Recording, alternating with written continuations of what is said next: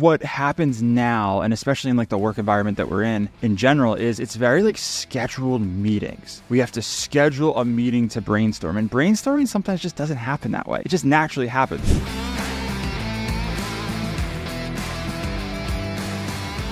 Hey everybody, my name is Zach. And I'm Dave. And we're back with another episode of the Founder's Life podcast. And in today's episode, I think this is going to be one of the most interesting ones, which is living with your co-founder. And yes, Dave and I have experience with that for a few years. The other topic we have is overwhelming notifications, working in a remote world. And then last but not least, Dave has the idea of the day, which I'm very excited for. But Dave, why don't we lay the groundwork of, what was it, 2016, 17? I can't remember when we moved in together and what that was like as co-founders. Well, I think we've talked about this in previous episodes. The two of us were very lucky that our families let us stay with them for a while. But it came a point where it was time to head out and be on our own, and we weren't still not making a lot of money at the time. So we're like, hey, we definitely can't afford a place on each of our own. We don't want roommates per se that aren't like someone that we know well. It's like, why don't we just move in together? So we ended up finding a place and living together, and I'll be honest, it actually was like a lot of fun for the period of time that it existed in. Like, I think during that season of our life, it was like a great period of growth for us, like moving out from home, as well as like growing the business a bit. Like, you and I were pretty much all day. We would work, and then we would like go split up for like an hour or two, and then we would come back at the end of the night and work at the end of the night. And I think for the season that it existed in, it was great. And at the time in our life that it came in, it was great. But I'm curious to hear your perspective, because like, I think I'm a little bit more adaptable per se in like a living situation than you are. Yeah, I'm going to say I completely disagree with everything you just said. No, and when you're saying season, it was more than just, fall or summer. It was almost 2 years, 3 years? Yes, it was a long time. It was a long time. About 2 years, yeah. So let's focus on the pros for a second, and because I think the cons are something you should definitely think about, and definitely some things that we saw. But I think the pros, and I would actually, if we were to do this all over again, I would say live together with your co-founder in your first year, or like year and a half maybe. And the reason why is you get so much done in such a focused environment. You guys are always together. You go downstairs. I mean, back then it was still remote work. So you go downstairs and you just start working, or you're sitting around the dinner table. You're just talking about work. And you see this a lot out in Silicon Valley, where they will be bunkered down for 6 months, a year, or whatever with all their co-founders. But it's really beneficial. I mean, I remember, Dave, like, it might have been 10 o'clock at night and we're sitting there eating dinner and we would just start talking about work, right? Ideas, everything. Right. I think what happens now, and especially in like the work environment that we're in general, is it's very like scheduled meetings.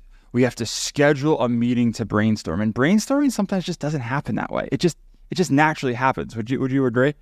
Yeah, I would agree. And I mean, I think even like you would be like, oh, let's go for a walk. Let's go grab a bite to eat. And it was very fluid and easy to do because, I lived on one floor. You lived on the other floor. Like, so it was very easy to like get work done, come up with ideas and build. So in that build phase of our business, like, right, I think living together really was valuable for us. I think we were able to accelerate the growth of the business. Not sure I would do it now at the stage. Well, no, I mean, we have girlfriends, I have a dog. It would be a bit messy situation, but I think too, and I say going back to the early days, right? Your first year and a half together, because, and we talked about this in podcast number 2 or 3, which was like the quarrels you may get in and overcoming those. I believe it's podcast 2. And I think what happens when you're living together, it comes out in a much nicer way. You're like, hey, we're disagreeing here. Whereas maybe behind a computer screen, behind Slack, we don't see each other. We see each other maybe once a month anymore. And things can build up. So I think naturally what would happen is we would just start talking and hash stuff out and really lay it out on the table and just bang it out there and not have it build up into this whole thing. Did you see that as well? Yeah, I definitely saw that. And I thought what was funny is like you and I started to learn other conflict resolution techniques in there because it wasn't just the two of us. Zach and I could not afford a place just the two of us back then. Yeah, why don't we go with there was actually four, I think it was four of us at max. I mean, there was like six all in that. There was like six. It was one rolling, bathroom, by the way. Yeah. It was a rolling. There was one bathroom like in the basement, but like. But there was a rolling six people in general. Somehow we're always in the house. There was a few roommates that we brought in with that weren't the greatest. And you and I would definitely conflict resolute with them. Like, right. And like you and I like had full sit downs with them at points, you know. And I think that was actually helpful because we learned we learned a lot through some of those days. Right. What do you think the negatives were? I mean, in those 2 years? I mean, this has nothing to do with the business, but I really hated listening to your bike machine because you were right above me, and listening to your bike machine was really annoying, like at 11 o'clock at night. But besides that, I think it only got complicated as we got a little bit older, and I don't think it was as much with you and I, at least me personally, it was, I need my own space from like everybody. It came to a point where it was fun for a year, 2 years living with a rolling six people here and there, bopping in and out. But after a while, I wanted to wake up, be in my own space, have my own things, not have to share everything. But again, when you're first starting out, your startup, your business, whatever, I think that's kind of the fun part about it for a while. And then it might get a little bit old. But I mean, are there any cons on your side that just strike to your head? I think having the volume of people that we did in that house at a certain point was too much. And I think once the girls moved in, it was just, that was game over. Like game that over. that was like we couldn't have. It was my ex, your girlfriend, myself, you, and a roommate all packed in this one house. Yeah, roommates sharing this one freaking bathroom. Right, and then basically, but just going back to the business side of that, what did that do? And that kind of takes you out of what I'm going to call that like incubation period, where if it was just you and I, or if we had another co-founder, if we had another team member that was like living with us, it would be really beneficial because you're all together and it's just you guys. But as things start growing, as you get a girlfriend, I get a girlfriend, whatever, things start really getting messier, I would say, and a bit more of distractions happen. And when that happens is we kind of broke away from our normal, it's 10 o'clock. We're literally, I'll never forget, some days we would have, it was like Didn't we bring like a giant whiteboard into the house? Yeah. We had like this giant whiteboard the size of the wall, like in one of the rooms of the house. We like common. Like, think about it, we have all these roommates and we're taking over the house with whiteboards. We had like not a projector, but like on our TV, we would HDMI, like Monday.com would be up and there. And like the roommates would come in. The roommates would come in after work, and they would just leave us be. I mean, that was definitely it was definitely our house. I kind of feel bad. Yeah, a little bit, so I think in general, if we're just kind of closing this out, I do think living with a co-founder is very beneficial. I would say do it early on.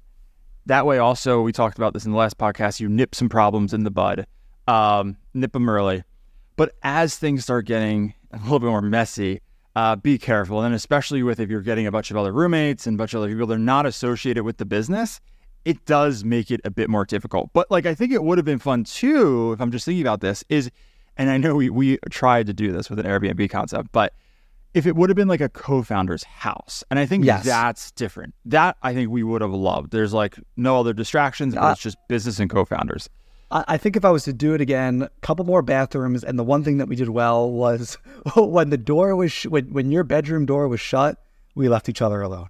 So like when you would go, that was like the one boundary, right? Like I need my space to not talk about business for like 2 hours here. Yeah, the one boundary of the house was if I'm in my room, don't bother me. And that was like the only boundary. And I think that was the one that I think only got infringed upon once or twice with a couple of roommate conflicts. Oh my God. But I mean, another just real quick throw was even with the food situation or stuff, I think it did help. We could go expense a few meals because we're gonna be talking about our business stuff. We're doing a little round table and stuff. It's all happening in the house. We also used to. Do you remember we used to host those dinners for other founders? Yeah, but this is what honestly this is what I would say I would miss. I'm 30 years old. Oh my God! Yeah, early 20s. That community that we had, it was so much fun. So much fun. We'd have all co-founders over. We would have him, and it was a shitty house. So we would have it was not all a nice these house. We would have all these co-founders over, and everyone had a great time. Cook these dinners that were like absolutely horrible dinners, but everyone would just sit around and they'd be at the house until like 1 a.m. because the conversation was just so good. It was just all about the business, and I guess that would be a con too for some people. I don't know why you would start a business if you're not all about the business, but if you can't think about the business, talk about the business almost 24/7, and living with a co-founder is probably not right for you. and parts of me misses it. Parts of me maybe for a month or two here and there. It was easy back then.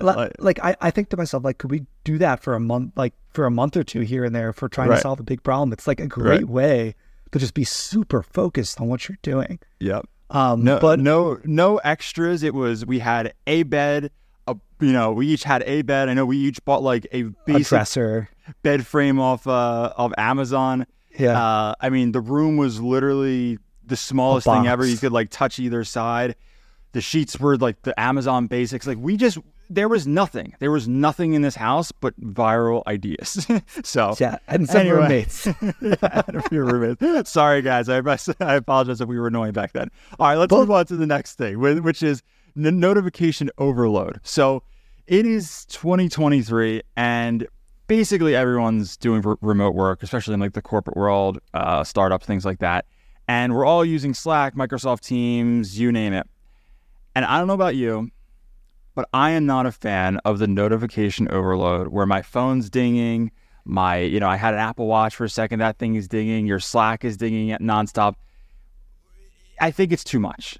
Dave, I feel like you do disagree with me here because your Mr. loves to be, attentive to all of the notifications. But so I have a love-hate with it. Okay. I like to be accessible to our team and to our clients. But I will say, even today, I woke up and I started on a task. Right, I'm like, I woke up early. I'm like, skip my workout this morning, do it later today.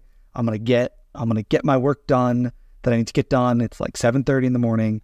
That 8:15 rolls around. Boom, bing, bing, bing. Yeah. And I'm going to be honest, I didn't finish my task. And It's now, I think, 2:00 in the afternoon. And I still haven't done the task that I was supposed to do this morning because most of the day I've spent dealing with notifications. So I think my love-hate with them is it's very easy to get in touch with us, and it's very easy to be accessible and create the to-do list out of those notifications. But it doesn't make the time your own to do the task that you want to do. Nope. So for me, what I've tried to aspirationally do is shut off the notifications and then visit the applications when I need to visit them. In practice, it depends on the day when I can actually do that. Well, what do you think? Because I know you like to work in silence. You like to not have any noise when you work. I'm going to tell you a secret that you don't know about that I've been doing for a few months now. I do not have my Slack notifications on ever. There's no red dot. There's no notifications. And I look at it as if it doesn't matter if I say, I need to get focused. I'm going to sit here focused. You see that red dot on that Slack thing, game over. Your head is like, I need to check that. And then you check that. And then this leads to, I need to answer that email then. And then that answering the email then, now you're on YouTube somewhere and it just goes off. So what I've done is I don't have any of my Slack notifications on. I don't get notified. I check in with them when I feel as though I should check in with them. And what I've also talked with our team about is I want to be accessible. I want to be there as much as I possibly can. But unless it's super urgent, it's 2:30 now. If you needed something literally in the next 10, 20, 30 minutes, an hour, whatever, message me on Slack and I will get back to you really quickly. If it's something that can maybe hold off a few hours, then email it to me. And what I found is the heavier stuff that can hold off a little bit done in email works better for me. And the stuff for Slack should be very much hey, there's a fire right now. this is what I'm doing. What are your thoughts? Is this cool with you? Yeah, 100% I agree. Whereas if you know, for example, Dave, you're like, hey, can you review this document in Slack? No, that's an email. Email that to me, right? And I know you and I have gone back and forth to this because you're like, you should always be online. And I'm like, but then I can't get anything done. How do you feel about what I just said? Is it something you would implement?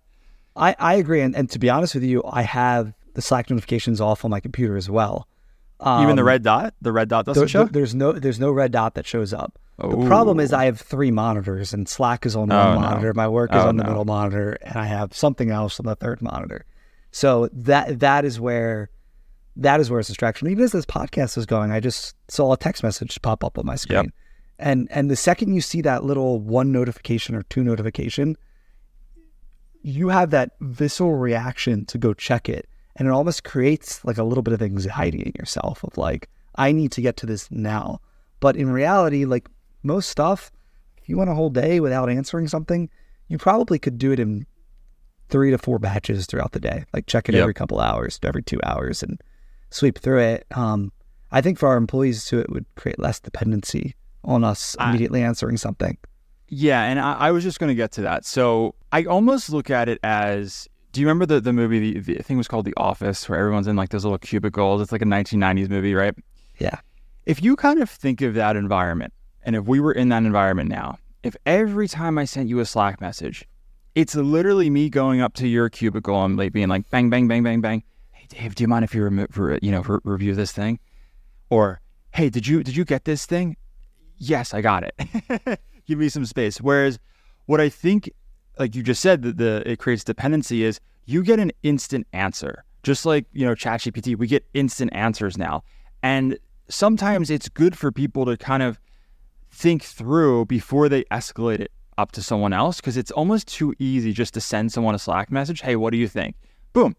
Versus, all right, let me think through this for 10, 15 minutes, an hour, whatever, to like come up with a response. The other thing though is distractions outside of just Slack, Teams, everything like that is social media distractions.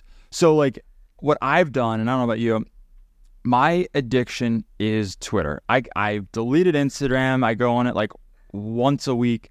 I barely use Facebook at all, but Twitter is my addiction. And how I'm like overcoming this addiction with Twitter is I've deleted the app. I can only access it through my browser because it creates extra steps to actually do that. Is there anything that you've done to kind of limit yourself on social because it's such an addicting thing and it really impedes on us working? So this is a good reminder, and maybe we could check in a couple episodes. I went through a season where I would delete Instagram during the week and I would just use it on the weekends. And I went back on it, and then like one week I just like didn't delete it, and now it's been on my phone for the past 2 months. And the problem is the reels, and we create hundreds of them a week. They really suck you in, and like I'll go down a rabbit hole, and watch like 15 reels, and then like it's, 45 minutes later, and I'm like, oh my god, that was a waste of time. So it's a good reminder that I should delete the social media apps off my phone. The one that I do want to still keep on is like Facebook chat, because I do have a lot of people that I communicate with on Facebook chat, but that's not much of it. Like that's not keeping you in. The one thing that I have done is I have removed all the notifications off the home screen on my phone.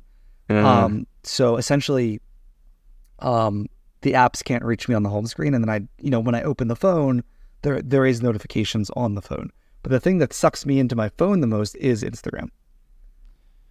So one suggestion with that, and I don't know if you've ever done this, but you can actually change your phone to different modes. So you can add a different mode. And if you add a different mode to it, you can actually remove all the apps on there and have it as just work mode. And I found that really helps me because you don't need to delete your apps and then re-download them. And you only have this one mode, and you can even have it flash up some photos to remind you like, okay, you're in the workspace. You're not in somewhere else. But anything else on social media, Slack, notification distractions at work, and any other tips that I can improve, because it is rough? No, I think I'm just really excited to share my idea of the day with you. Oh God. Okay, so this one's gonna be a doozy, if you will. So have you ever been in a situation, Zach, where you're like walking down the street or you're driving somewhere and you really have to go to the bathroom? Not only my apartment, so no. Yes, I've had to go to the bathroom. So this app is for people with digestive issues. It's called Gotta Go. And it's basically, the app is, you can log on anywhere. And if you're out for a run, which is the most common place that I have this issue, you have to go to the bathroom. You can pull it up, and people that are home, public areas, will pull up a toilet that you could either pay for or is free, that you can go to within the immediate vicinity of you. And I think this would be great for runners who are out for long runs. It'd be good for people who have digestive issues, who have to go all of a sudden. So I'm curious what you think of this app. I thought about it the other day, and I'm really excited to share it with you. So full transparency, I have ulcerative colitis. So yes, I run to the bathroom a lot. Unfortunately, I'm on medication right now to help it. So fun fact, there is a thing for New York City that has this called, I believe it's called Flush. And I've used it because when I was in New York City, I like having ulcerative colitis, you need to know where the bathroom is. And I was in, I don't know New York City that well. I was somewhere in New York City, and boom, I ended up in like a Macy's bathroom because it told me what the bathroom was. It had the ratings, it had everything. So I like the idea. The weird thing would be if I'm going to pay someone to go into their home to go to the bathroom. I think that's where it gets a little weird. But I mean, I do like the idea. I just don't see how it works if you're like out on a run. To me, like you're kind of on a trail. Well, that's why I said, you know, for me, I have IBS. So like, you know, for me, when I'm out running, sometimes I just have to go to the bathroom, and sometimes you're in a residential area or you're running on a trail and there's not much around you. So they do like pre-approve you? Is this like Airbnb where is there an instant you booking? probably need to be a little vetted or something like that. Like maybe... if Dave, I see, I don't know if I want Dave coming in here denied. Or, you know, like it's Airbnb where you get pre-approved or, you know, you instant check-in or you have to like wait for approval. Is it one of those? Yeah, I don't know. Maybe the app insures it in case you make a mess at the bathroom. I don't know what it is, but you know, I just think this would be great for runners, people with, you know, ulcerative colitis like yourself, that sometimes you just gotta go. So you use the Gotta Go app. I know this sounds crazy. I would pay, as someone with ulcerative colitis, I would pay extra, like a monthly thing for like Philadelphia. Or if I was in New York, I could like change my location, subscribe to the New York thing. If I could like know I had access to like these specific bathrooms. And I'll tell you, when I go to a concert or a sports game or something like that, I actually have a card. It's like, it's no joke. Like I have ulcerative colitis. And what that card does get me is like, they're like, all right, come behind the desk. You get your out. Like I basically go where like the employees go, and it's really helpful. But I would even pay for that because it's one of those things where when you got to go, you got to go. You're not sitting there like, oh, let me just, you know, I don't know what to do here. So I like the idea. I would say look in the Flush. But otherwise, yeah, I would be a subscriber. Great. Here's my one caveat. I want photos of the bathroom up to the most recent, you know, maybe within the last week or so. So users can submit like a photo of the bathroom. Yeah. Because like every bathroom is not the same. Like there's some bathrooms that I've been to. It's like, whoa, I'd rather just not go than go here. Yeah, and I've been out on runs. I've been out on runs or hikes, and I've gone in some dodgy bathrooms. So yeah, you definitely want to know what you're going into before you go into it. But sometimes you're in a panic. You're like in the middle of somewhere, and you're like, where do I go? Where do I use the bathroom? That's the idea of the day. All right, well, I think we wrap it up here. On today's episode, I hope you guys learned a lot about notifications, where to go to the bathroom with Dave's new app that we're not going to implement because none of these ideas of the day we're going to implement. So take them for your own, and all about the pros and cons of living with your co-founder. All right, everybody, have a great one.